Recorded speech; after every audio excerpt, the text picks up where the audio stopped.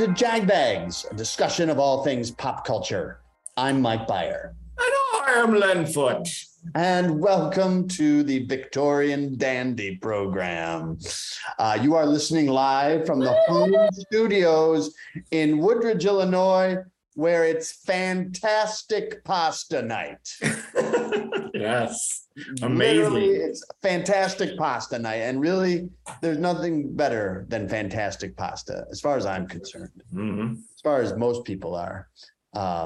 And we want to welcome you, the Jagbags listeners, to not only fantastic pasta night, but our amazing, fantastic recap episode, where we will go through a variety of topics that you, the lucky Jagbags listeners, will profit and benefit from. You get at least an hour of our expertise on the following subjects. We'll be talking all things MLB. We're back in action after the All-Star break. The Guardians were in town visiting the Sox at a raucous guaranteed rate field.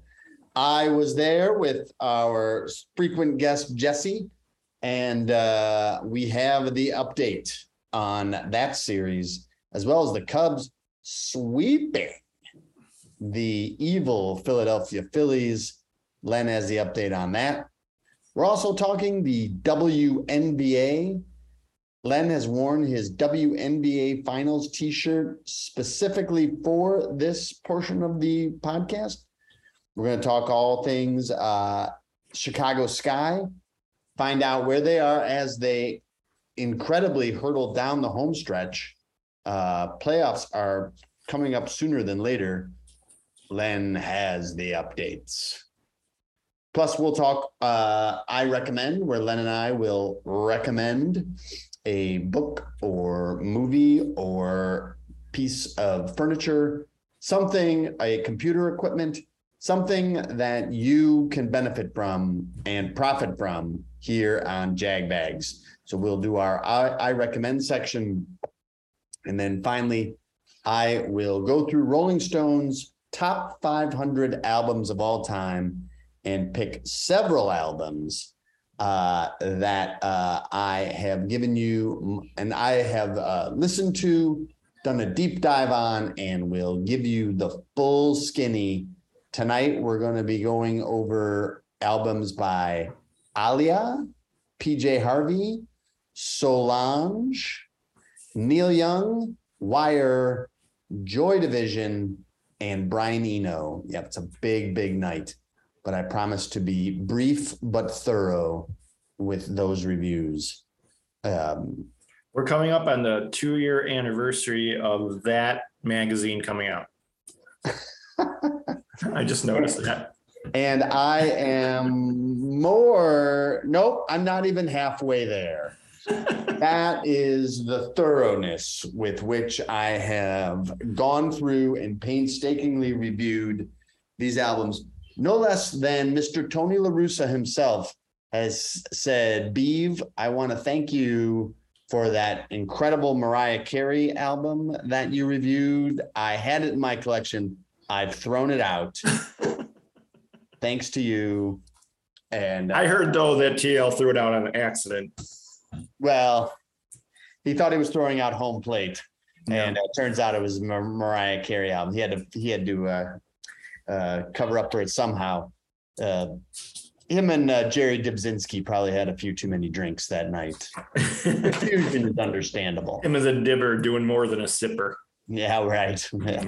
Well, when you go out for a night with the dibber, wild things happen. Yeah. Especially Tony La Russa and Jerry Dibzinski. That's like nitro and glycerin. Mm-hmm. That is well known. That is well known throughout Chicago bars and prisons. But first, before we get into any of this, the Emmy nominations are out for this year. And were there any surprises, Len, or what were your initial thoughts on the Emmy nominations? And is there any particular nominee that you're really rooting for or against? I have a lot. I have a lot to say about the Emmys. Mhm. I think it's a really hard thing to do nowadays No kidding. because there's 8 billion shows. Right. But this isn't like my specific complaint, but a lot of writers were saying they just kind of repeated some of the nominees, whether they deserved it or not. Right. My first complaint is the show Atlanta, which I think is great. Yeah. It only got a nomination for Donald Glover as best actor in a comedy. And that's it. And that's it. And I don't even know if I could call that show a comedy anymore. I mean, there's some moments, but it's a really kind of dark show in a way. And I guess there's moments of humor, but especially this year, it was completely different. Yeah. And all the actors are really good. I mean, Donald Glover, I feel like when he writes for that show, he doesn't give himself the best stuff. Right. I think Brian Tyree Henry for sure should have been nominated. Do you ever watch Atlanta? Season 1. Season 1. Well, he's great. Yeah. And I think for this season, he had the best stuff out of the other actors, because there were a couple episodes where the main cast weren't even in the show because he just did a totally separate thing for those. Yeah. And they were good episodes. So like Zazie Beetz didn't get to do as much as she normally does, even though she's really good. Yeah. And Lakeith Stanfield, whom I love. He's great too, but he didn't do the same thing. Those two didn't get to do as much as they normally do. So, but Brian Tyree Henry for sure, and I think that should get nominated as best comedy series. So that was disappointing. And then, but some of the other shows, like we both watch Ozark. You said you're not done, but Ozark got nominated. Stranger Things. Have you watched Stranger Things this year? Season 1. Although our frequent podcast guest Jesse Byer is a gigantic fan, and so she is making me sit down and watch all of the episodes. So we're starting with season 1 again, even though I've watched season 1. But she's full of insights on each episode. And so after we're done, she says, well, what do you think of the character development of Eleven or, Lucas? And just talks about what the director is doing, what the writer is doing. She's very proud of this. That's what we should do. Maybe have her on. We should do a Stranger Things pod before season 5 next year.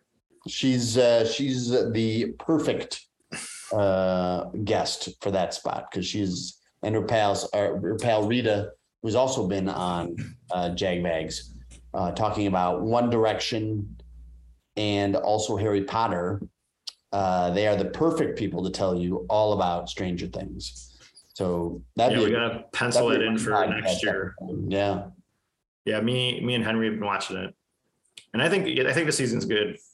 And because I read reviews of it, and they're like, "Oh, it's too gory," and I'm like, "Not really." The only thing, I think we have maybe either 2 or 3 episodes left, because the season 1 was like part 1 and part 2, but part 2 is just 2 episodes, but they're both super long. Like the final episode of the year is 2.5 hours. So we're almost there though, and they're good. But the only thing I have issue with this year is it's like 5 different plots. Right. I mean, not 5 different plots, but it's like 5 different groups of people. So you have Eleven's story, you have Hopper, you have I'm trying to think of their names in that show. There's the kids. There's Lucas and Dustin and Will. Yeah, Will, and who's the guy who's Eleven's boyfriend? What's his name in the show? Mike. They're on the West Coast doing stuff. So that's 3 right there. Plus you have, it's just too much. It's just like you want them all to be back together again. And I have a feeling that's what'll happen next year, but it's a little like the Hopper plot, especially this year, it's just taken way too long. You're like, come on, let's get this done. Yeah. And it's like, you don't want them in Russia forever. Can we wrap this one up, please? Sometimes that's a problem, with miniseries. It's, you're trying to stretch it out and it gets stretched out too much to the point where nothing is happening. Yeah. And then you go back to one of the other ones and you're like, oh yeah, this is still going on too. Right. So, but I am enjoying it though. Never mind if they're good characters and it's well written. I never mind too much. Sometimes a series can end too quickly and then there's like, they wrap it up too quickly and there's still 2 more episodes to go. And it's kind of like postscript episodes, not Stranger Things, but others in general. That's a problem too. Trying to think about what I was going to say, but part of that frustration I have too, I think, is because you like characters so much.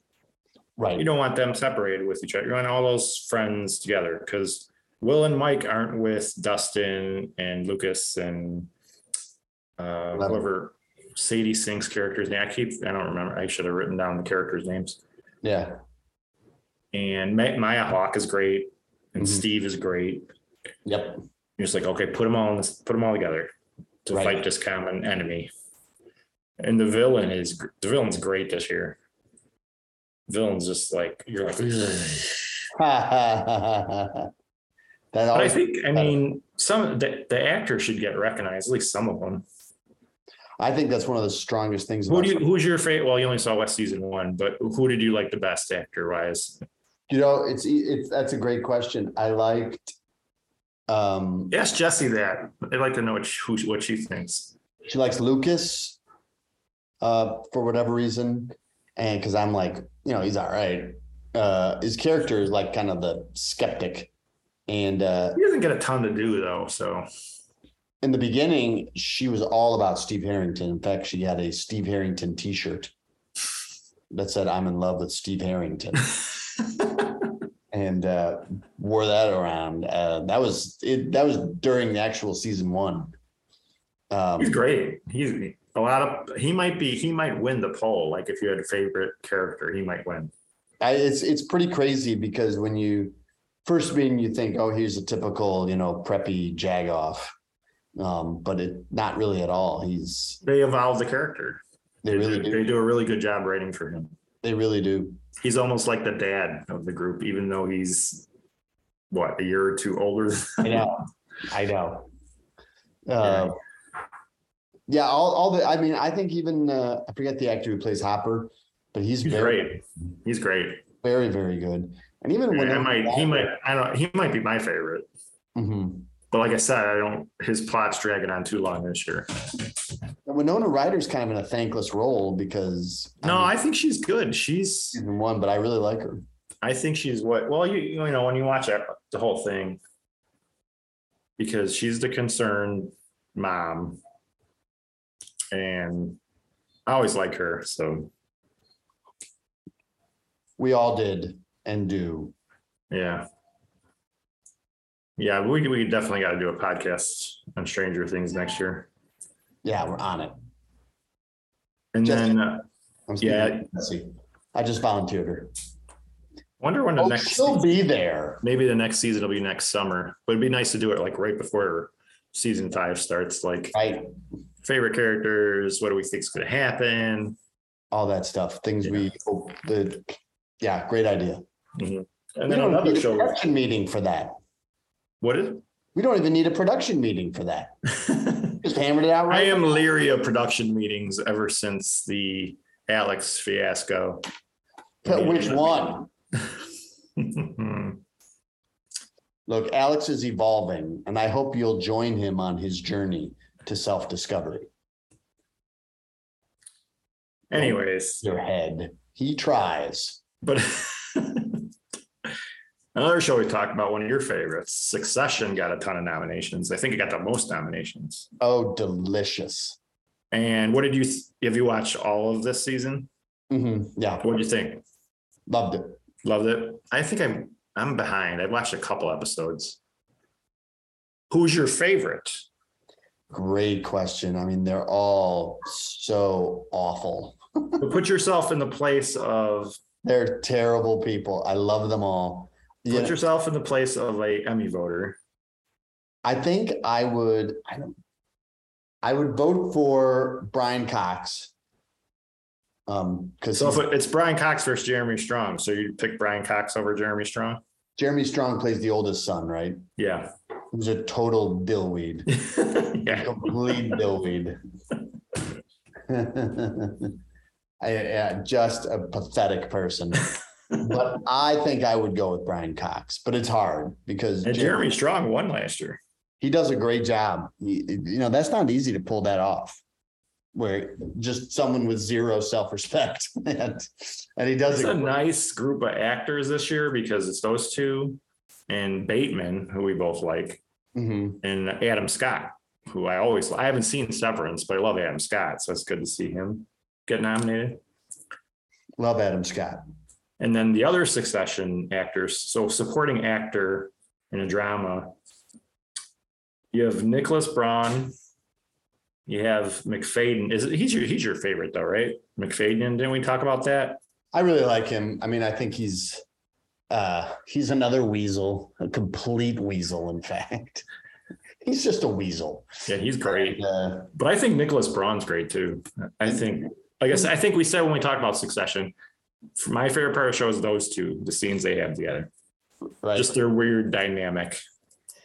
They are, because he is so, I can't even tell with him because he is also, his character is also pathetic and stupid and conniving, and yet somehow and naive and like terribly trusting, where you're just like, you are an idiot.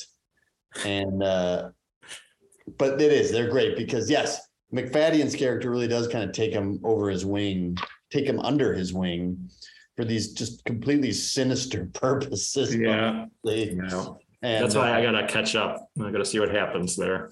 Yeah. So but you're right. There is a good dynamic happening there. And Kieran Culkin, he's good, but you kind of know what he's gonna do. His character doesn't surprise you. He's really good as that character, but I'd probably pick one of those two guys over him if I was going to vote. Yeah. And then Christopher Walken got nominated too for Severance. I think you need to watch that, Beef. I think I need to get on. How it is. Yeah. I think I will get on that. The thing I've known about Kieran Culkin is his character is just so sleazy. Oh. Yeah, because he's got his focus is just do whatever he needs to do, get what he wants, and he doesn't care what he says to anyone, which is entertaining. Correct. Yeah. And sometimes I feel like we had an informal poll, and by poll I meant me and Eileen, over who gets the best lines, and I feel that Kieran Culkin does get the best. He does get the best lines. Yeah, probably. It's got to be a fun part to play. Absolutely. Yeah. They probably have a great time on set. Because they have they're in sumptuous locations, drinking, what looks like very nice food and drink. And then Succession also got 2 nominations for supporting actress in a drama. So Sarah Snook and J. Smith Cameron, you know who she is on the show? Is she the suffering executive that gets shit on by everyone? Right. Who has the weird relationship with Kieran Culkin's Kieran Culkin keeps. Yeah, that's her. She's really good. I remember seeing her. She was in a movie called Margaret with Matt Damon and Anna Paquin, and she was really good in that. I think she does a lot of theater in New York. She's like a New York actress. Okay. So it was good to see her get nominated because she's always good. But who would you pick between those two? The sister and I would pick the sister. Forget her name. Sarah Snook's the actress's name. Yeah, I would do Sarah Snook. Yeah. I think it's also the way the character is written, but that's tough. They're in tough spots because they're, women in a male dominated environment, but she also has to play like the sister and the daughter. And, so there's that layer of acting. Yeah. She it's a meaty part. She gets to do a lot now. So she's a sister, she's a sibling, a child, and also a wife. And also trying to get that top position. And she is also, just as ruthless and terrible. Yeah, definitely. As they all are. So, but the competition in that category is crazy. Because Julia Garner from Ozark's in it. Mm-hmm. Who's great. She's won, I think, at least twice. Yeah. And then Rhea Seehorn in Better Call Saul, which I haven't watched, but everybody was like demanding her nomination for years. And she finally got it. And the show's coming to a close soon. So this might be her year. Yeah, right. And Sydney Sweeney, do you know who she is? I don't think so. She's on Euphoria. She got nominated for 2 different things this year. She got nominated for Euphoria, and she also got nominated for The White Lotus, which I have not seen. Show on HBO. Yeah, so the Academy apparently loves her too. So it's going to be an interesting battle this year. Yeah.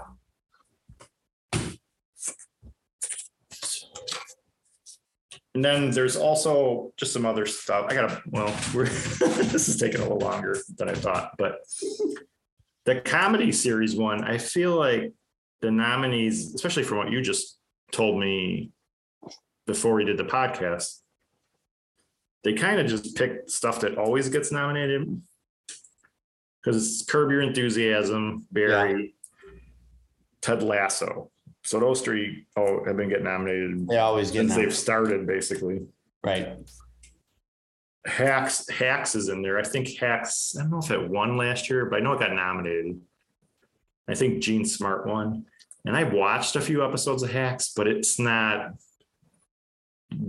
okay. Right.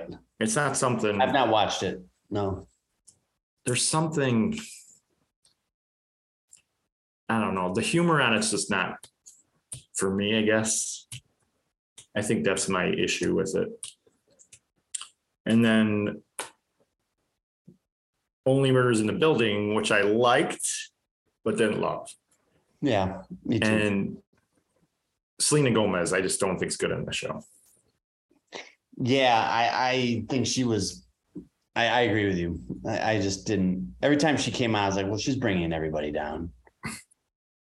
Yeah, and the Onion AV Club's like, why didn't Selena Gomez get nominated? Because she was not as good as the others. I'm like, because she's not good. That's right. Because her performance was not good.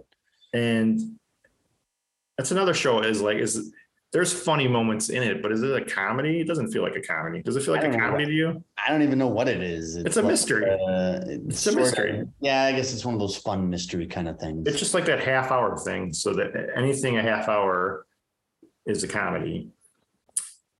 And none of those shows had as good a year as Atlanta. Atlanta should be in here. And because you said Ted Lasso, you said Ted Lasso didn't grab you this year. No. Was this season 3 or season 2? I think it's season 3. Yeah. Season 3. Yeah, they made one of the characters a total heel, and I just didn't buy it. And I always thought Ted Lasso skated very dangerously close to the edge of the cliff in terms of being good or being like really cheeseball and corny. And I felt they kind of fell off the cliff this year. Yeah.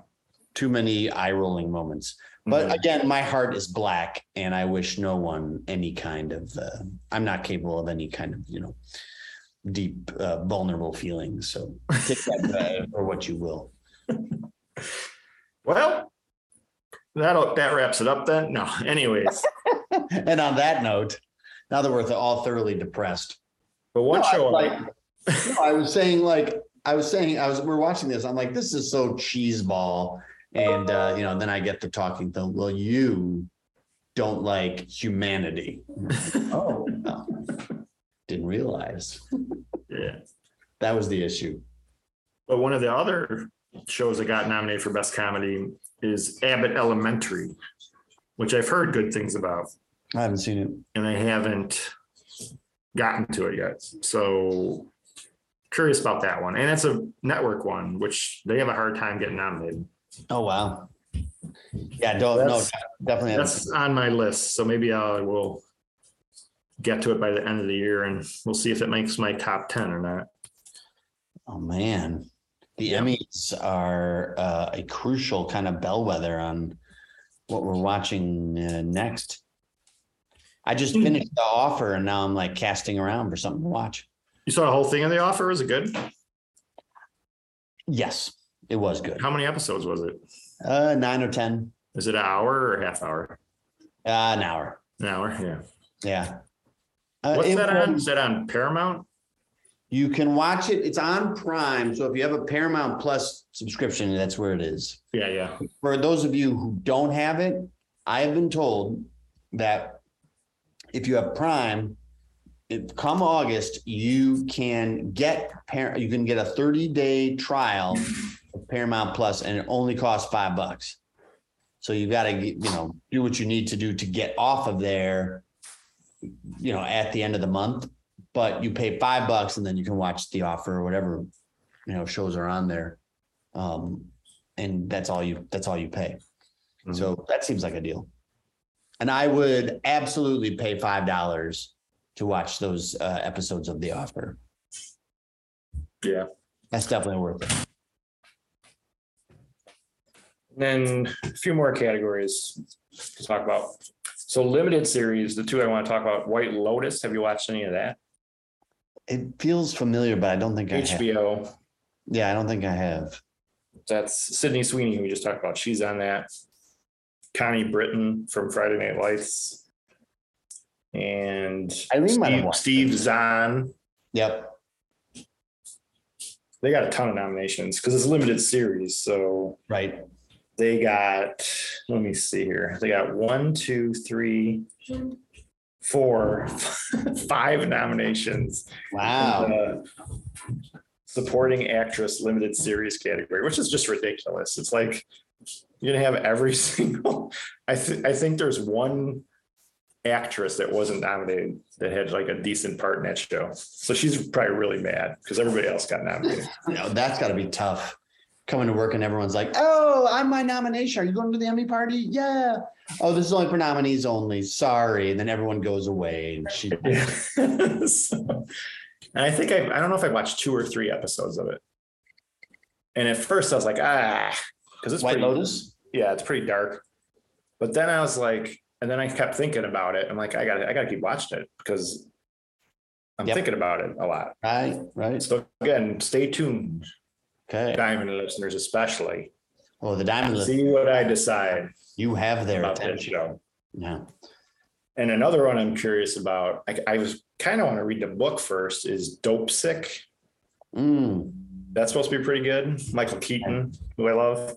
Right. Love him. And I forgot the actress's name. There's a young actress in it, and she's really good. She got nominated too. Yeah. So that's on my list. And let's see. That's about all I want to say about that. The limit, it's just kind of funny.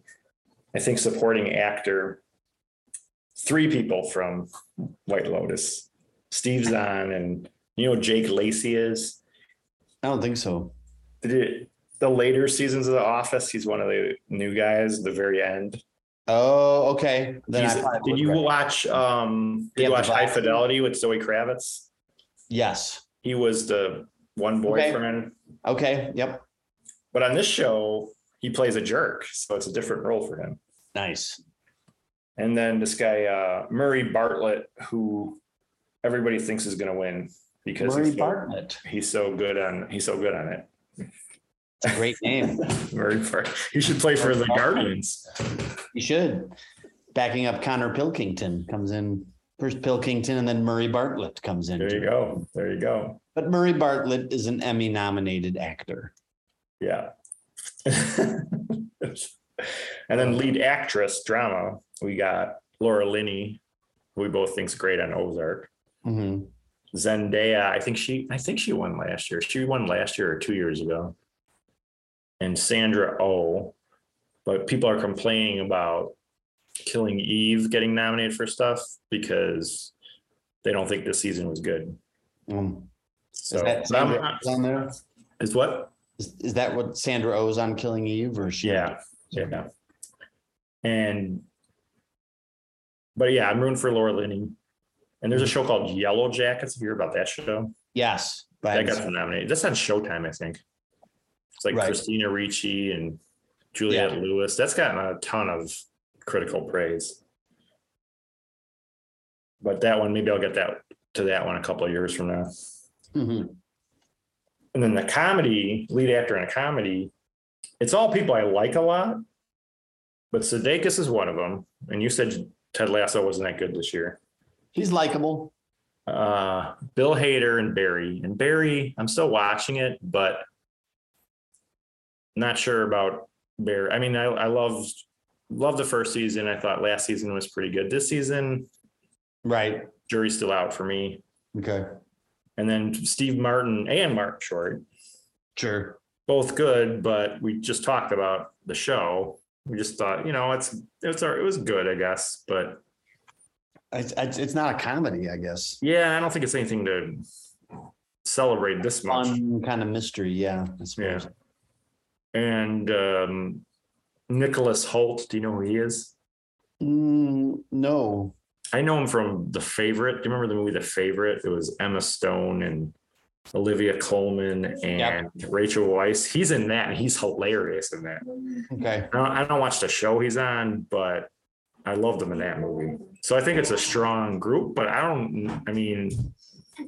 feel like they could have gotten some different nominees this year. They like play it safe, and nobody wants to rock the boat, I suppose. I'm not familiar with the Emmy politics or the way that there's just so many categories. I lose track. Yeah, and again, there's tons of content, and they repeat people too much. But this year I feel like they at least tried to get some people in as they're nearing the end of their run. Right. Getting Laura Linney in there and Better Call Saul, Rhea Seehorn, and also lead actress comedy, Issa Rae. Her Insecure show had its last season this year. Okay. I think she got nominated before, but I think this year she might have a chance to actually win. I wonder. That's the final season, you said? Of Insecure? Yeah. Yeah. Mm-hmm. Yep. And then another show want to watch that I haven't seen yet is Made, which is another limited series. And Margaret Qualley got nominated for that. You know who she is? No, wait. She's Andy McDowell's daughter. Yeah. She was in The Leftovers. Oh, yeah. Yeah. And she was on that Bob Fosse miniseries with Sam Rockwell and Michelle Williams. She played like Bob Fosse's girlfriend towards the end. She's a really good actress, and it's based on a book. And that's another one I really want to see. And then they also, Kate McKinnon's last year was this year on SNL. So she got nominated again. I think she's won before, at least, maybe even twice. And what's funny about her is Hacks is a show that the critics seem to love, even though I'm not kind of lukewarm on it. Right. And what they did was, it's basically two leads on that show. It's Jean Smart, and then it's Hannah Einbinder, if I'm saying her name correctly, who is Lorraine Newman's daughter. Really? Yeah, but they put her in the supporting category. Interesting. If you watch the show, they both have this equal amount of, it actually centers more around her, I think, but they put her in the supporting role, I guess, because they were trying to get her a nomination, and it worked. But Kate McKinnon, I could see her winning again. She's fantastic. And then John Oliver wins every year. So Do you watch a lot of that stuff? Do you watch talk shows? I watch the clips that people put on like Facebook or Twitter, and they're like, "Oh, you got to hear what John Oliver said about," But I mean, even just talk shows in general. Are there any talk shows you watch fairly often? Nothing that I'm a regular. I always Yeah. would. I'll go for the snippets. You know what I've been doing lately is watching old Letterman on YouTube. It's just Yeah. Do they have complete episodes? in some cases they'll just have a guest. Like I watched Christopher Reeve was on, Yeah. and he had just finished doing Death Trap, and so Letterman had him on, and yeah, Reeve was great, and so I watched that, and then I also Letterman was on Howard Stern. I want to say like 2 years ago, talking about Howard Stern was asking him to compare Andy Kaufman to that famous Joaquin Phoenix, or infamous. Right. Mm-hmm. And so, but the stuff that Letterman was talking about with Andy Kaufman was gold. Yeah. It was gold. And I should watch that. I'll send it to you. Yeah. Really great.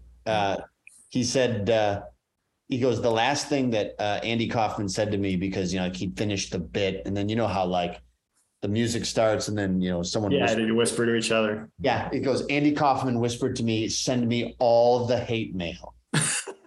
I want all the hate mail. That's hilarious. Yeah. Funny But stuff. so So to answer your question, no, I don't keep up with it, but I'll watch. If someone said, oh, you got to watch so-and-so, he was on James Corden or, whatever, you got to watch it. I'll watch it.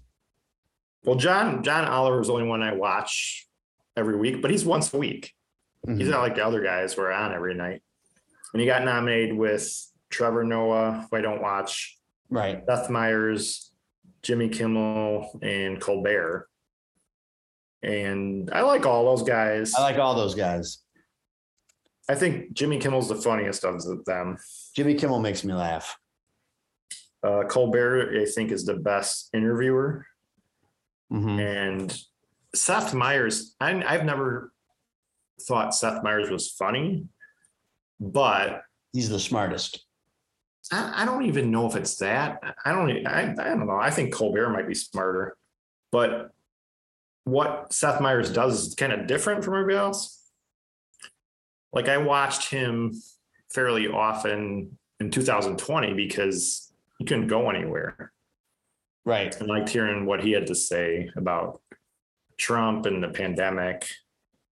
And he he had this thing on a couple weeks ago where it's like getting drunk with somebody, like day drunk. And it was really good. It was day drunk with Post Malone.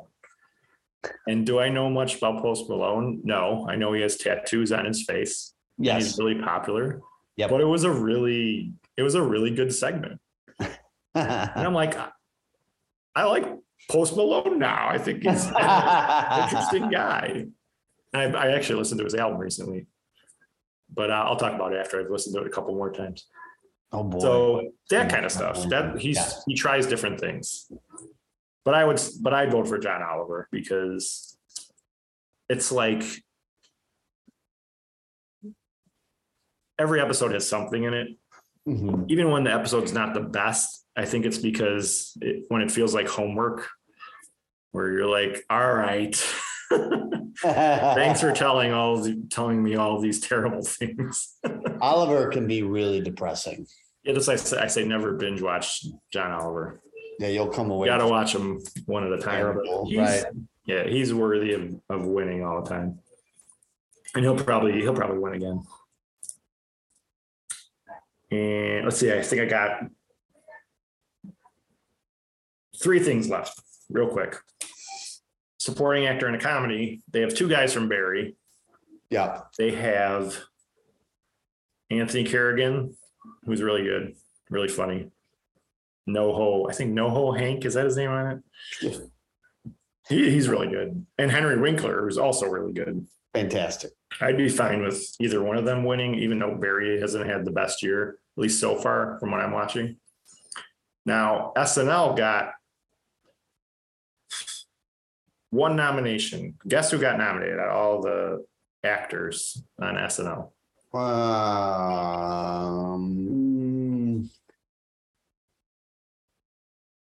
Is it like a first year guy? No. Well, he's been there 3 years, maybe. 3 years. Is it? So it's not it's not Kate McKinnon. No, she did get nominated. Supporting actress. I'm just saying actor. Oh, so men. Pete Davidson. No. And it's a guy, you say? Yeah. Michael Shea. No. Bowen Yang, who I don't really think is funny. Yeah. He got the nomination. I thought Chris Redd had the best season out of all the men on this show. Okay. So, but he has a lot of, like, Bowen Yang somehow has all this momentum behind him. So I wouldn't be shocked if he won. Well, that'd be great. He's likable enough. Nah, I don't. You don't even think he's likable. Yeah, not really a fan of his. But so back to Ozark for a second. So they have a guest. Just start talking about the categories. It is ridiculous how many categories there are. So they have a guest actor category for probably both drama and comedy. But the drama one, they have someone from Ozark. And Ozark has a lot of good actors. So who do they nominate? They nominate Tom Pelphrey. You know who Tom Pelphrey is? No. He's the guy who played Laura Linney's brother. Oh, yeah. Okay. Yep. But this season he's on for like 2 minutes and it's a flashback and it's a nothing scene. So I'm thinking this is a makeup. Yeah. Because he was great the year before. And was not nominated. So they're throwing this nomination out for him. Like, well, maybe you should have nominated him when he was on the show. So now 2 wrongs. You have screwed this up 2 years in a row. Right. And then finally, to wrap it up, I was happy to see What If got nominated. Did you watch that with Jesse? Yeah, I do. I've watched a few of them. Yeah, that's a good show. Strange one. Yeah, they're good. They're So good. I don't think they get all the stars. They get all the original.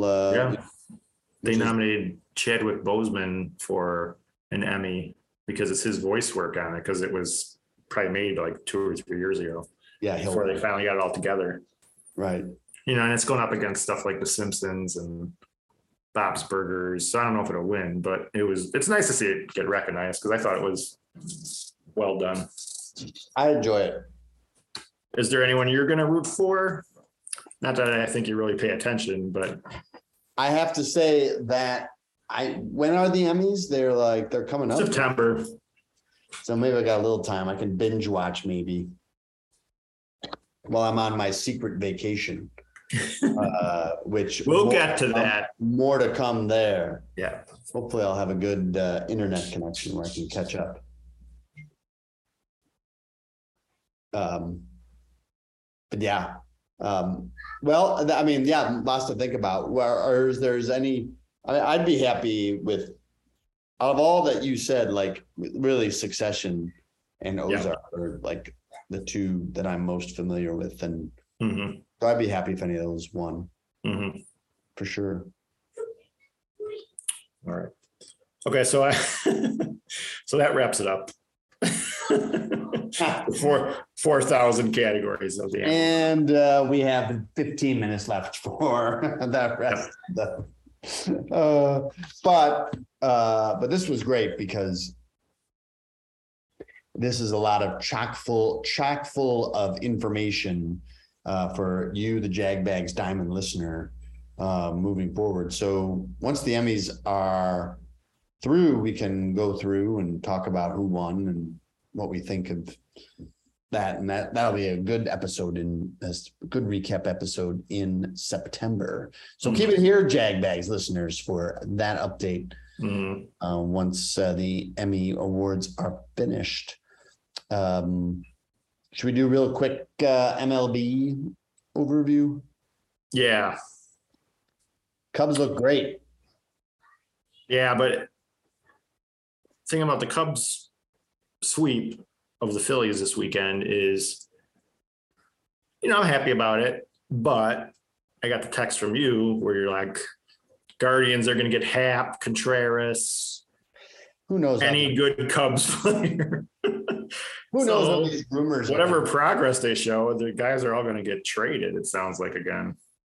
I feel like I also read today that like there is, and this was Jesse Rogers, who is he's the ESPN Chicago correspondent. He was saying that the Guardians are one of 3 finalists in the Contreras sweepstakes. So no hope at all for Contreras to stay. I mean, depending on what you believe on Twitter. But Yan Gomes is like, I hit 2 homers yesterday. Let's not get too sad. Yeah. It's Gomes time. Gomes is like Wilson, who. Yes. Let me see. If I was. I will Wally Pip Contreras. That's right. Gomes walks around saying, if I was healthy in 2016, that would have been a much different World Series. Obviously, the team missed me. As he blasted his second home run. Yeah. Well, it was nice to see him sweep the Phillies and seeing guys like Justin Steele and Morel and their other young guy, Velazquez, starting to play well. So they got some guys who are young guys who are showing something. That's what you like. I feel like that's almost what we said last year when we played fairly well the last 2 months of the year. It's like, okay, what are you guys doing now? Right. Are you going to get rid of Happ, Contreras, Robertson, Martin, and there's somebody else they're talking about. You're going to get rid of all of those guys and then just have a horrible record at the end of the year.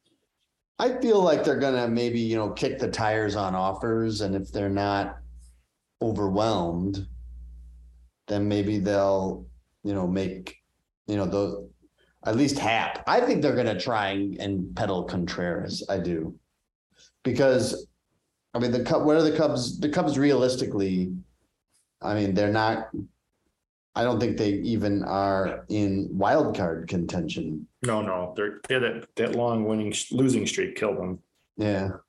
So they're 12 back. Like 10 in a row.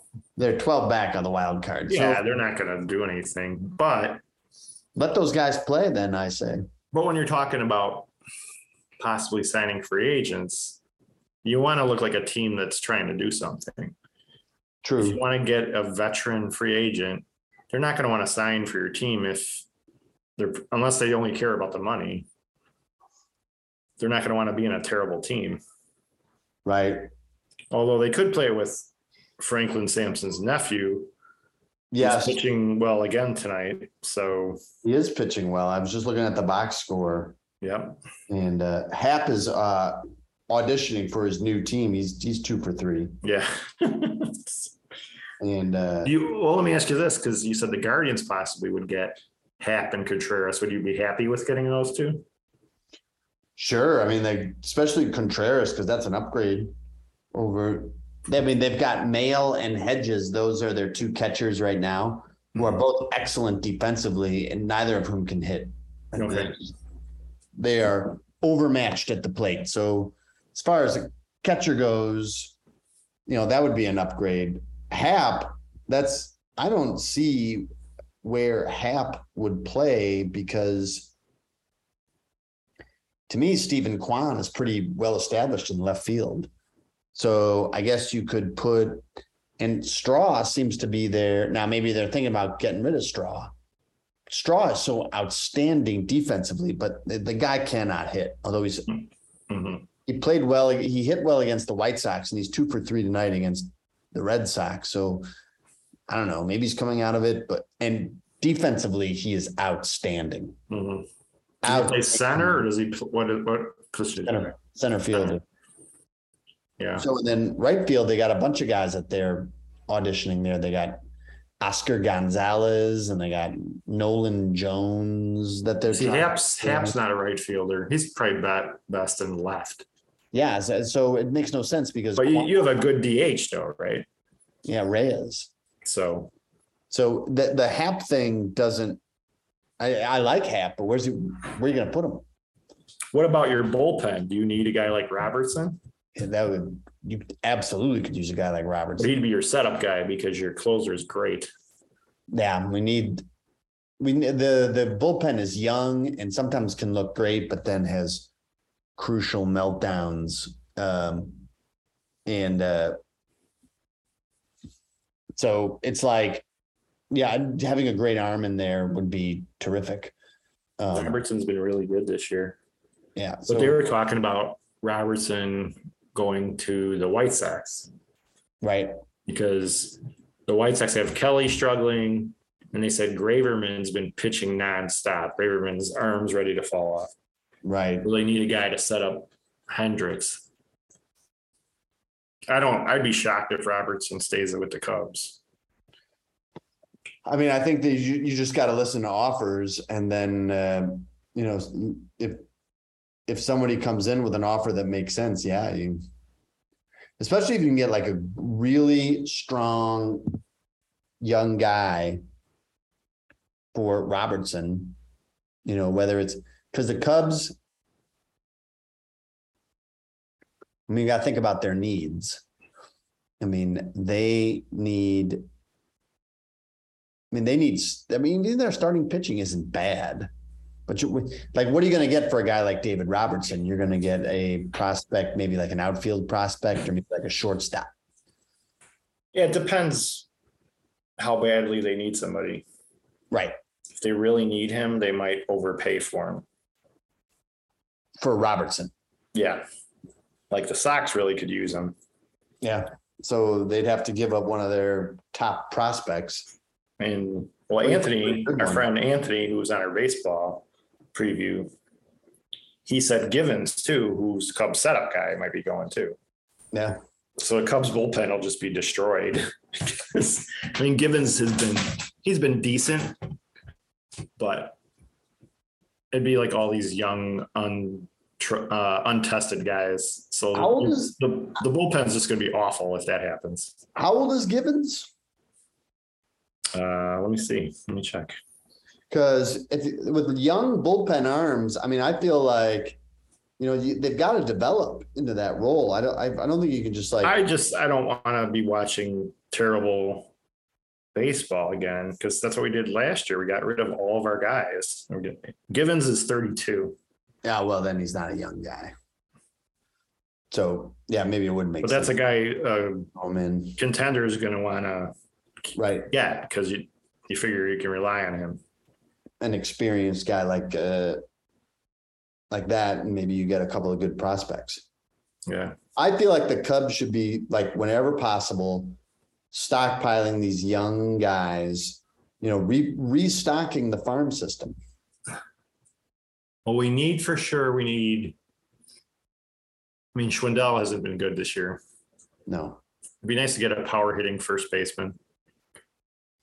And I like Morel. So hopefully Morel will be our center fielder.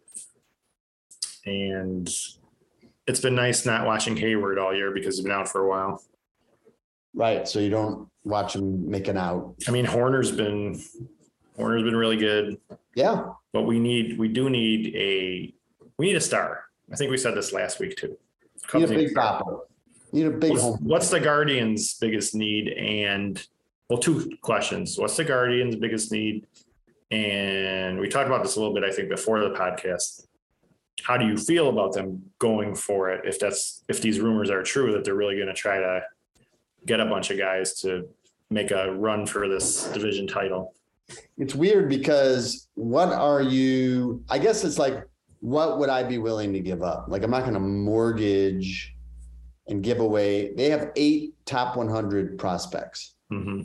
There's 2 stud starters, Daniel Espino and Gavin Williams. Those are the guys. Well, I'll give you Hayward and Schwindel for that guy. I'll Mull that one over. I'll refer you to Alex for some salary cap issues and talks. So, and then they've got like a bunch of hitters too. So, I don't know that I'd be willing to give up like either of those two super pitchers, but maybe, two other of the top 8 prospects. I still have 6 left over. So, but I guess and I think I read this, the thinking is, okay, do we go for it? Or is it even worth going for it? Because are we going to beat the Yankees or the Astros? That's what I'm saying. Because the Yankees but the thing about the Yankees, they haven't won in a long time. Right. So they do have kind of a psychological thing going for them. They might choke in the playoffs. They do, but I don't know. They look awfully strong. I mean, Judge has come out of this All-Star break on a tear. He is destroying the baseball. Mm-hmm. And Stanton is having a heck of a year. They're solid. I don't know. But if you that would be a monumental choke. But if you haven't won in a long time, you get in the playoffs. Game 1, you go up against a strong pitcher. You start thinking, uh-oh. Right. That's what I'm saying. The playoffs are just a different thing. I know. That's why I don't like the baseball playoffs, because you could be like just destroying it in the regular season, and then come playoffs, you run into a hot team, or I don't know. I just think baseball's different. And the regular season, if you play really well in the regular season, you should have much more of a reward. And I think it's such a long season too. You play it's way longer than any other professional sport. Just to come down to like a few games. Yeah. I don't like that. Yeah. Like the Cubs, that happened in the Cubs, 2018. They had a good year and they get 1 game. Right. And they don't get any hits and they lose, and that's it. You're done. Even though they had a pretty good year. And that happens. That'll happen in a game, especially if you're like really pressing and trying to play the hero, then that happens. Yeah. While I'm thinking about it. So you went to the game. Yes. Guardians Sox game. Was the environment, was it a strong fan? Like were the Sox fans excited? Was it a good crowd? They were. TL took the crowd was good. Mm-hmm. And everyone was having fun, and we sat in a section. I did not realize that Anderson, when he comes off the field, he always throws a baseball into the third base stands, throws it over the dugout. Everybody in like 2 or 3 sections stands up and is like, and he always throws the ball. It's a cool tradition. Yeah. And it's, I like that. Mm-hmm. And especially it's a star player. It's not some bum. Yeah. And,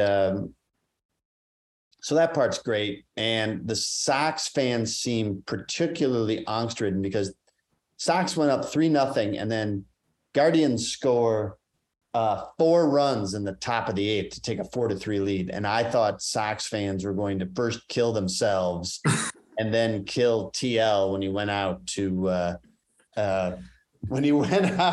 get the reliever. And in fact, I did take a little video because I was enjoying it so much. Now, I don't know if you can hear this on the JagBags, but we're going to play it, and just to see.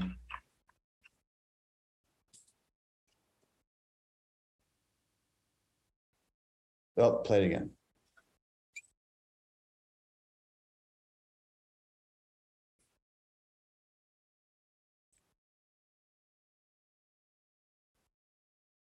That's tough. I couldn't really hear it. What were they forget it. All right. What were they saying? They were chanting "Fire Tony." Yeah. maybe the cheers weren't as loud as I thought. I took a video of that because they were. Oh, he walked out and everyone started going.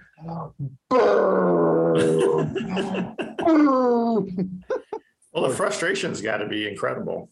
Poor TL. And same thing. It's like I say, with the 4-game series, a split. That's kind of what I expected.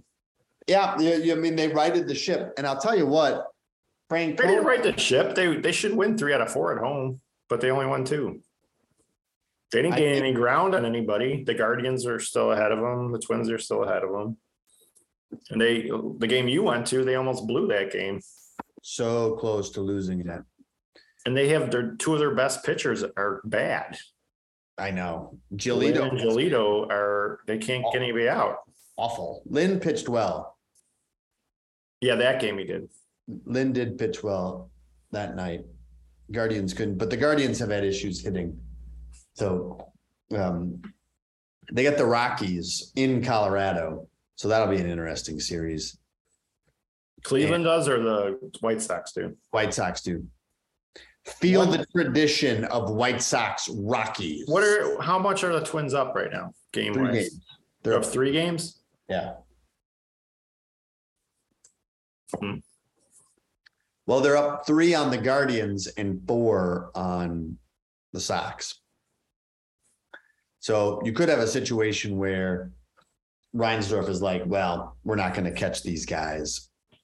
We're not going to catch the Twins. But the Twins, I think the Sox have the easiest schedule in baseball the rest of the year. Why not see, like I've been saying, and there's still time. I mean, the Twins could go into a total tailspin, and if the Sox have a really easy schedule, they'll be right there to take advantage. Yeah, So we'll see. If the Sox were in any other division, they might do what you said. They might just start dismantling their team. But since they're with the Twins, who aren't a powerhouse by any means, they somehow, despite playing average baseball here, have a shot still. I don't think you give up on these guys just yet. I mean, I don't either, because they have tons of talent, but and they're all young. If I was a Sox fan like I am a Cubs fan, I'd probably have a broken hand right now. Oh, Just the guy I could not handle it. The guy, like if the 2016 Cubs had a season like this. The guy sitting in front of me when the Guardians went up 4-3, I thought he was going to punch his son. I thought he was going to punch the old man sitting, on the right. He was looking at the umpire and thinking, He was looking for someone to hit. Should I go on the field? Yeah, I was like, I need to use the restroom because I have a very punchable face. As many people have said, better get out of here. Before he turns around and socks me. Well, me and Darby are going on August 15th when they play the Astros because Darby got free tickets. That'll be good. So where are your seats? It's upper deck because they're free. Awesome. Like summer reading. Here you go. You've completed summer reading. Here are 2 tickets at the top of Mount Everest. Yes. Here are some binoculars so you can go, well, I think that's Jose Abreu. Do not pitch forward too far or you will tumble down 100 feet. Yeah. I might just be walking around sampling everything. And food's good. Yeah. Food's good. But, get your bank loan first before you man. It'd be nice if they were in it and it was because it's the Astros. Yeah. And I can't stand the Astros, so I'll definitely be rooting for the Sox. So that's a great environment if the Sox are competitive, and it's still fun even when the Sox stink because Sox fans are crazy. And so I enjoy a good night at well-oiled, let's just put it that way. The crowd is always well-oiled, and especially on a Saturday night. We're going on a Monday night, thankfully. Yeah. So they'll only be half-oiled. Hello, half-oiled. Hello, half-oiled fans.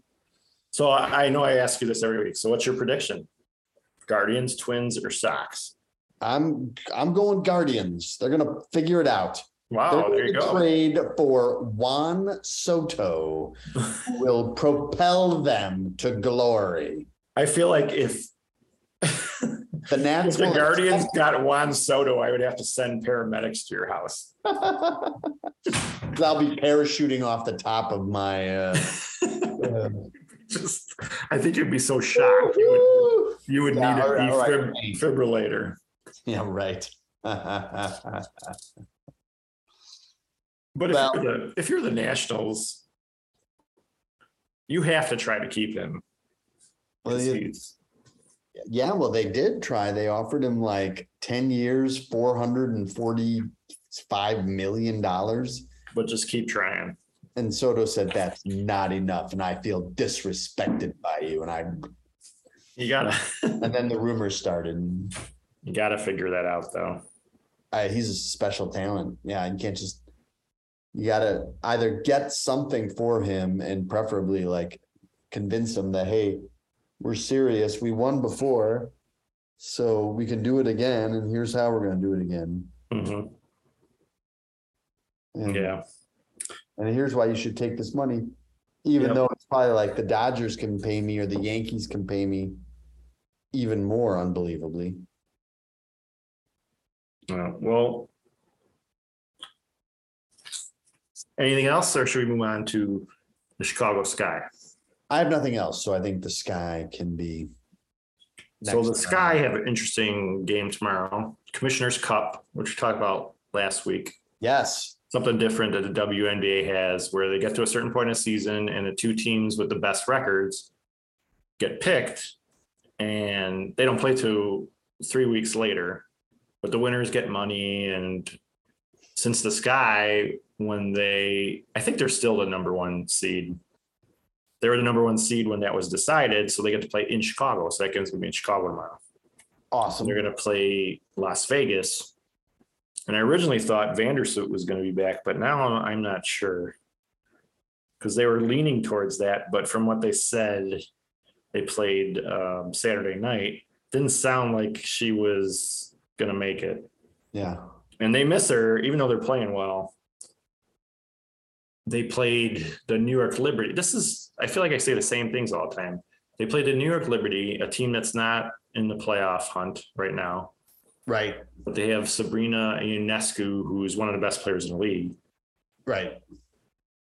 It was back and forth game the whole night. And Rebecca Gardner was a great player. She's the 31-year-old rookie. Right. Really quick, great on defense. Yeah. She gets a steal, puts the Sky up by 1. So I'm like, all right, the Sky are going to win now. Because you get like that, because the Sky win all the time. Right. But then Ionescu comes back down court, drives on Gardner. Gardner fouls her. She makes the layup, hits the free throw. Sky are down 1, but they have, a few seconds left. And WNBA is just like the NBA. You call a timeout, you could advance the ball. So you don't have to worry about going full court. Take it out of half court. They get Candace Parker posting up. She's great posting up. She's like 5 feet from the rim. Shoots it, goes in and out, and the Sky lose. Oh boy. First loss in a long time. But I feel like the teams that are not going to make the playoffs are the ones they have the hardest time against. They play much better against the elite teams. It could be like a question of they get up for the great teams, and with the, not so great teams, they are like, oh, we got this. And then But they did have one excuse for not winning. Well, 2 actually. One is they played Friday. Yeah, they played Friday in Chicago. And they had to fly to New York the next morning. So they had back-to-backs. And they got delayed because that's when there were thunderstorms that morning. Right. So it took them forever to get to New York. That's not the way you played the night before. Yeah. These, how it is after basketball, you're like, you want to be sitting in a runway. You want to go relax for a while before your game and have a good meal and everything. And I feel like they still should have won. Right. That probably contributed to it. And, no Vandersloot, and the backup, Julie Alman, she's played pretty well. But this was the first game she didn't play well. I think this is either the 3rd or 4th she's played in as a starter in place of Vandersloot. Would she turn the ball over? Just not really turning it over, but she wasn't like a force. Mhm. The game she's played well, she's getting to a basket or setting guys up a lot. You almost forgot she was playing. It was one of those games. Right. And that might have been, she was tired because Could be. one, she's playing more minutes now, and two nights in a row. And I felt like our friend Coach Wade, he he could have played, Excitable Coach Wade. because they have 10 players right now, because Vandersloot's the 11th. Yeah. And he didn't play one of their players. And I think she's a decent player, but for some reason he hasn't been getting her any minutes lately. I'm like, this is a back-to-back, throw her in there. Maybe Right. she'll help you out. So I thought that was a mistake. But like I said, there's not much to complain about. They're the 1 seed. They're rolling. They only have, I think, 9 games left. So basically what they're trying to do now is stay up on top. So they have home court advantage the whole time. Right. And hopefully Vandersloot's back. I mean, I'm not in a hurry to rush her back, but you want her back enough time where she's not rusty and she gets enough playing time where she's peak Vandersloot for the playoffs. You want to get her back 100%, but then you also want her, like you said, like don't want her coming in cold and then trying to like adjust automatically to the playoffs, because that can be tough. Mm-hmm. Yep. Anything else on the Sky? No, we'll have another update next week. And a Commissioner's Cup recap will be. Yeah, and hopefully Sloot back in action. Let's do I recommend. Do you have a Why don't you start with yours? Then I'll do mine. So my recommend is a book, and I just finished it. And the book is called Nightmare Alley by William Lindsay Gresham. Mm-hmm. Do you carry any of those copies, or did you like recently? Yeah, because it got nominated. It got nominated. For an Oscar. Yeah. Did it sell at all? Yeah, we sold a few. I picked up this book. I learned about it from Joe Posnanski's book on Houdini. And I think I talked about it also at the podcast. And he devoted an entire chapter to this author, because this author was lived a very tortured life and basically, hung out with, the carnies and the grifters and the con men. I mean, that was his everyday life. And he wrote, kind of like your post-college life, first 4 years after college. Is true. Yeah. I spent life in the American underbelly, grifting and selling my body but that's, you have to survive, Len, in order to make it on the rough streets of Chicago. Mm-hmm. Here I am today, no worse the wear and wiser, but enough about me. Let's get back to Nightmare Alley. So this guy, William Lindsay Gresham, he wrote 3 books in his life. One was a book about Houdini. The other was the book on Houdini was written in the mid-50s. The second book was a book all about bodybuilding. That was written, the guy must have needed a paycheck. It was his Barton Fink moment. Right. So he wrote this book on bodybuilding, which is ironic because the guy was like a functioning alcoholic. 2 years later was dead. He's writing a book on bodybuilding. So that's quite great. And Nightmare Alley. And in Nightmare Alley as a book is a classic. If you enjoy, it was written in 1946. So if you enjoy a good noir fiction, this is right up your alley. And if you saw no pun intended. And if you saw the movie and enjoyed it, you'll definitely like the book because it the movie was pretty faithful.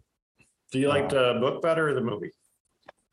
I have to say I like the book better just because you learn a bit more about the characters and the descriptions of the carnival as it winds its way through, the kind of the back roads of America. Did you think the performances in the movie were like, who do you think matched what you read the most? I thought Cate Blanchett was She did. perfectly cast Yeah. as the femme fatale. Mm-hmm. I forget who played the wife. Bradley Cooper's Rooney wife. Mara. Yeah, Rooney Mara. I thought that they gave her a little bit of an edge in the book. She's kind of dopey, Yeah. and you root for her because she came from a terrible, life, and she was, kind of seduced by the Bradley Cooper character, and putting her into situations. And the book, she has a much happier ending than what happens in the movie, actually. Yeah. And I think that's because of the time. And I don't think Rooney Mara can play a dopey character, so I know maybe she wasn't cast correctly. You kind of felt sorry for her, and she was, kind of a waif. And the various people in the carnival, I thought Strathairn, who played the hapless drunk, but knew the tricks of mentalism. I thought Strathairn was excellent, and I can't remember who played his wife. Toni Collette. Yeah, very good. Toni Collette was excellent. What's your favorite thing about the book, though? What the way the part that I really liked, and I thought that Bradley Cooper kind of missed, is that in the book you really get the sense that this Stanton Carlisle is descending he's disintegrating and descending into madness. So you feel it more in the book than you do in the movie. Yeah, you feel even at his height, when he's at his height and he's trying to pull off this grand scam, you can feel that he's barely hanging on. And he kind of which makes him very vulnerable. So he latches on to the Cate Blanchett character.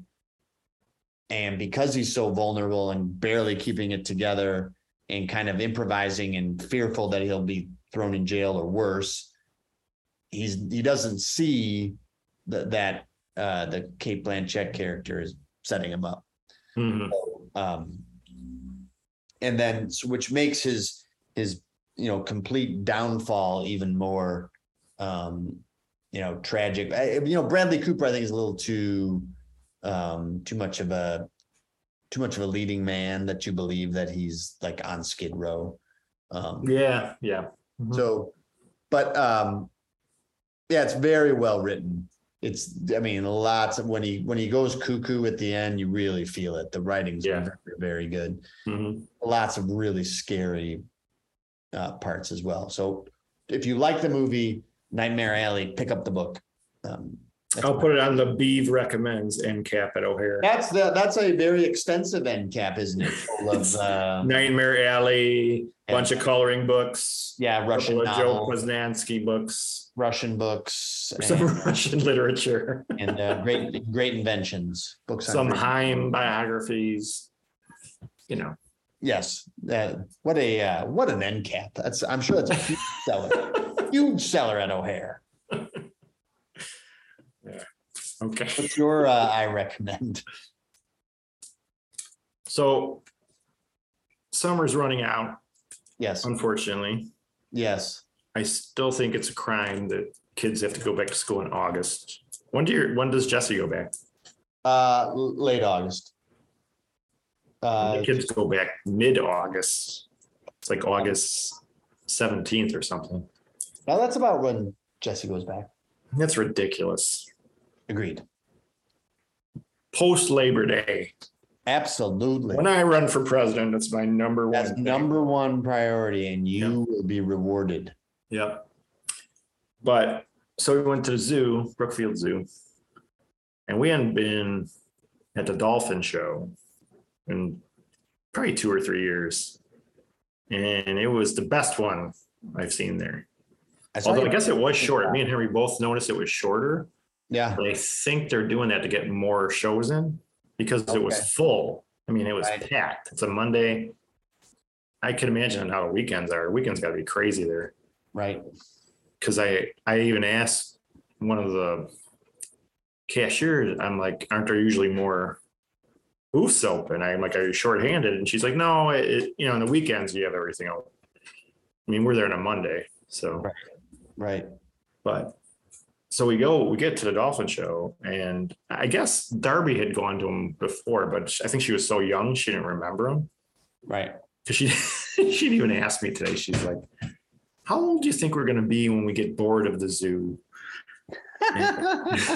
What I said to her was, I think when you get older, there's different things you like about the zoo.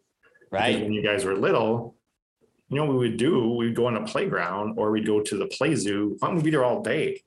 Yes. Now you guys actually want to see the animals and do others, you're more into the actual regular zoo stuff. And she's like, oh, okay. Then we go to the dolphin show. And have you ever gone to one at Brookfield Zoo or do you just go to Lincoln Park? Yeah, we've only gone to the Lincoln Park Zoo. That's the only zoo we've gone to. So Brookfield, do they have dolphin shows at Lincoln Park? Not that I've seen, no. Yeah. So Brookfield Zoo, they've had dolphin shows there forever. And things like the dolphins are basically vertical and they're just moving. Right. The swimming tank, which is great.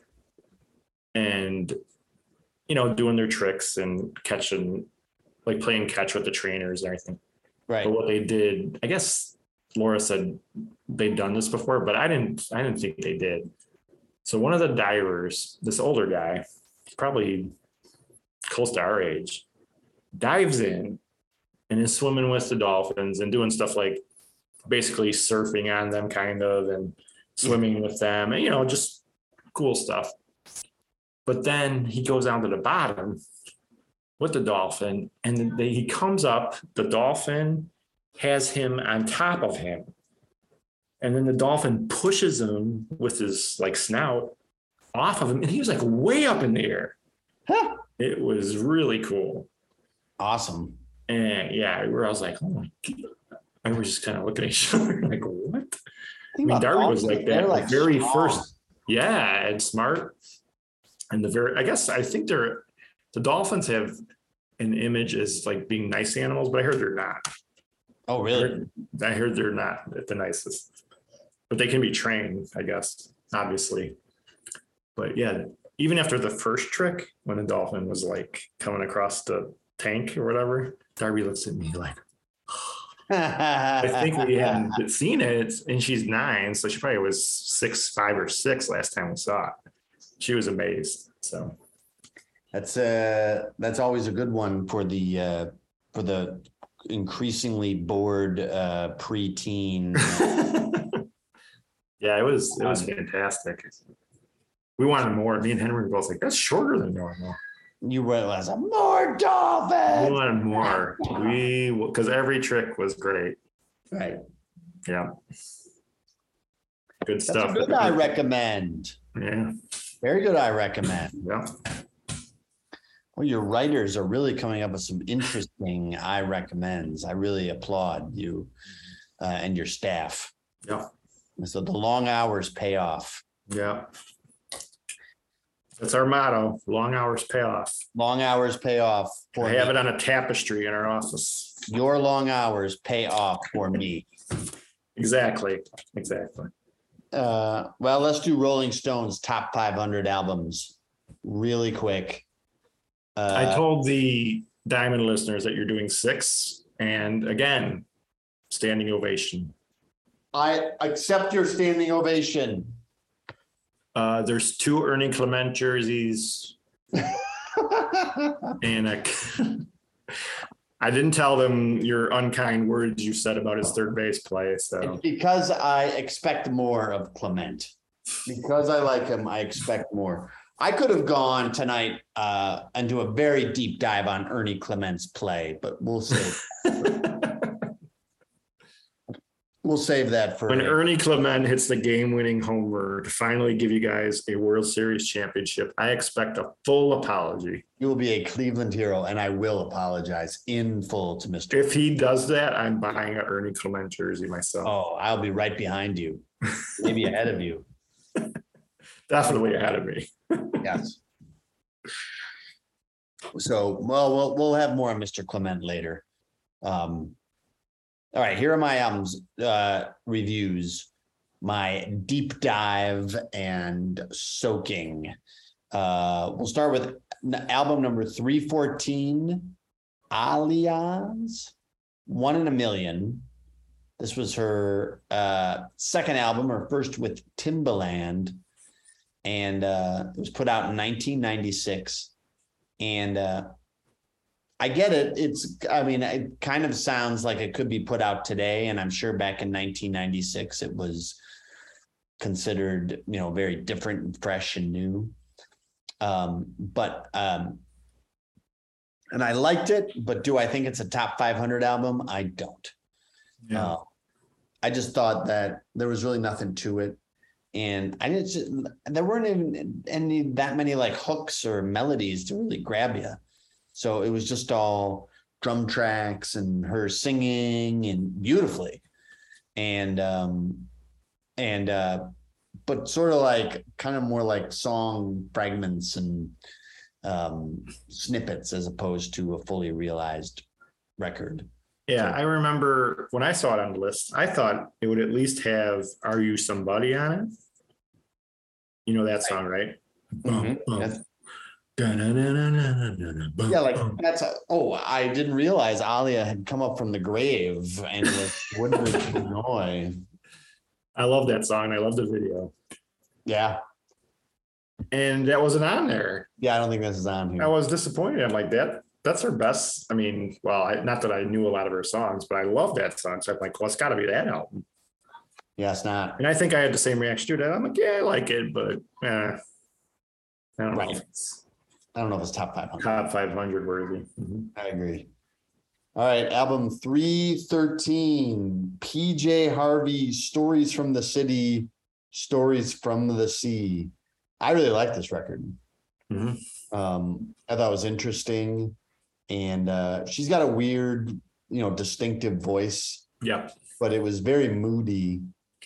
And, it kind of,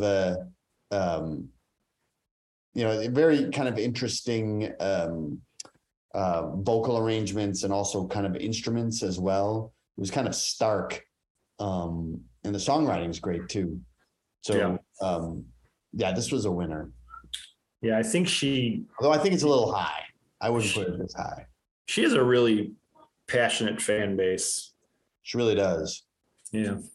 I think she's a little underrated too. I think she should be listened to a little more. Agreed. I agree. Every PJ Harvey album I listen to, I'm like, okay, this is great. Yeah.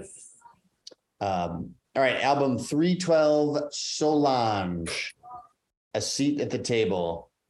I will refer you to The Onion on this record because they say it better than I ever could. It says limited edition Solange vinyls, features list of chores to do while album plays in the background. And that to me is the review of this album. It's even more boring than the Alia album. I mean, it is just bland and Isn't there a lot of narration on this album? So much. There's too much. That's what my complaint about it was. It's like, get rid of that. Get rid of all that stuff. But this is a music album. Do it in the lyrics. We don't need all this extra narration on it. And the music is just so bland and lifeless. There's no passion behind it. So yeah, these lyrics are like very angry and stark, but there's nothing to back it up. So I feel like it detracts from their power. Mm-hmm. So the message gets, I don't know. I feel like it doesn't reach the people that it probably should reach. But anyway, okay, 311, Neil Young, On the Beach. So I went to listen to this record, especially after our Neil Young podcast episode. And I could not believe that I overlooked this album as much as I did. This album is great. I think did Bruce mention it? I think he did. He did. There's Walk On. That's the most famous. That's a great song. And then there's Revolution Blues, which is terrific. And then there's On the Beach, the title track. There's Motion Pictures. There's Ambulance Blues. All great.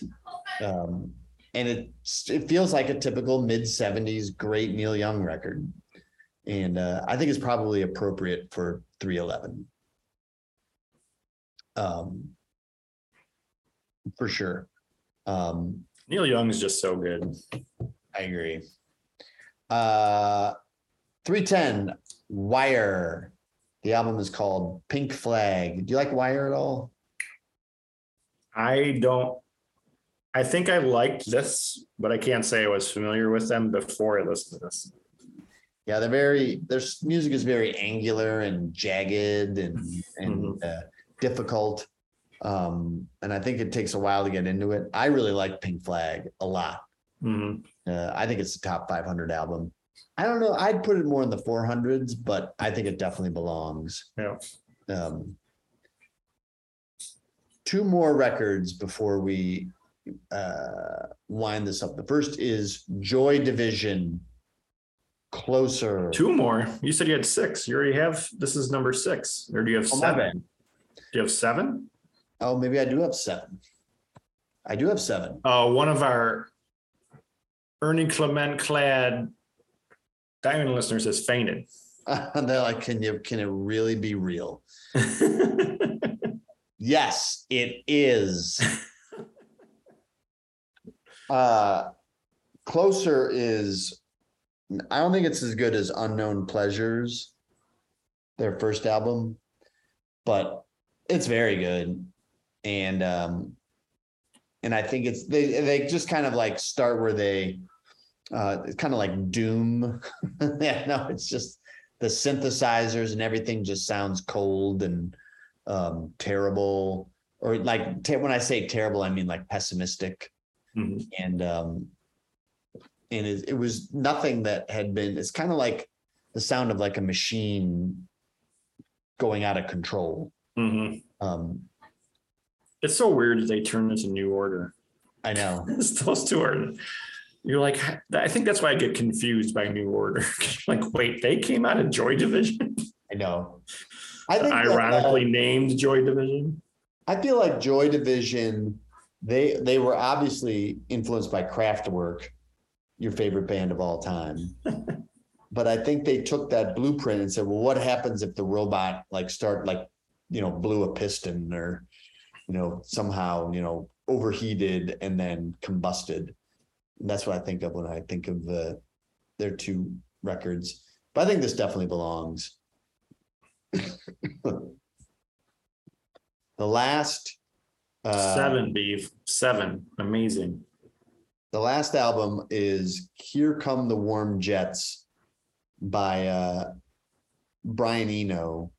And this is his first solo album after he left Roxy Music. And do you like 70s solo Eno? There's this one. There's Taking Tiger Mountain by Strategy. It's like kind of like commercial kind of pop. Robert Fripp is on guitar. Yeah, I remember we talked about this one when I listened to it. We were kind of discussing him and Brian Ferry. Yeah, I mean, Eno. You were leaning more Eno than Ferry, and I'm more into Ferry. Yeah, I think that these albums aren't as commercial as Brian Ferry, as like the Ferry era Roxy Music.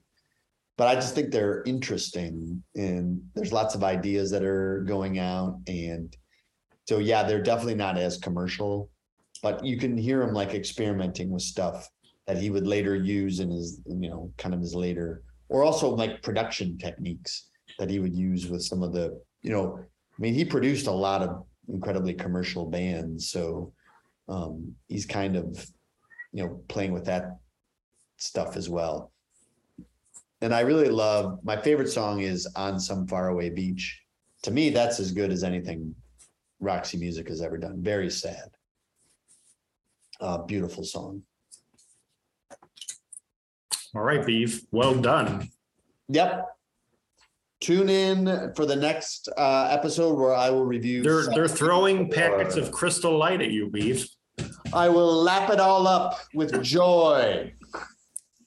I accept your gifts. Oh man. Anything else, or should we? No, that's good. We covered it. All right. Thanks for listening, Diamond and normal civilian listeners. Thank you, civilians. Yes. Please make sure to subscribe to our episode. You can find us on pretty much every on pretty much every platform where fine podcasts are found. We're also on the social medias. We're on Instagram, we're on Facebook, we're on Twitter. So give us a follow. If you like what you hear, please write us a good review. Your kind words are right now our only form of advertising, but they're our best because it's more authentic, let's face it. And finally, please suggest a topic to us. If we pick it, you could win a Jagbags t-shirt. Wow. Pretty soon in 2023, we're going to have 12 different t-shirt designs for your choosing. But for now, just get simple, elegant, classic. Jagbags, Len, Beef. Order today. $20. But if you suggest a topic that we pick, that t-shirt is free. So join the cool kids, get a Jagbags t-shirt by suggestion or by your cold cash. But for God's sakes, get one. Get one now. Get it. What are you waiting? All right, let's wrap it up, Beef. You're ready to listen. Put a little Jagbags in your ear.